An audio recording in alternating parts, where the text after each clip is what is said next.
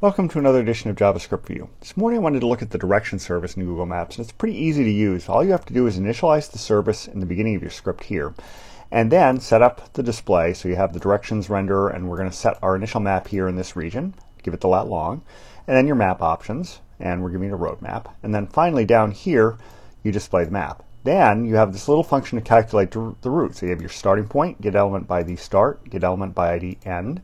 And then you request the driving directions, or whatever directions you want. In this case, we're using driving. And then finally, you just go ahead and check to see if the route came back, and if it did, you go ahead and display it.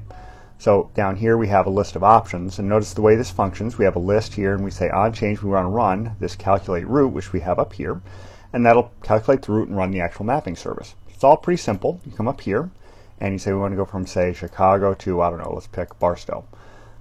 And there it goes. So it goes ahead and draws the map and re-renders it. Notice it's redisplaying the map because that's a long route.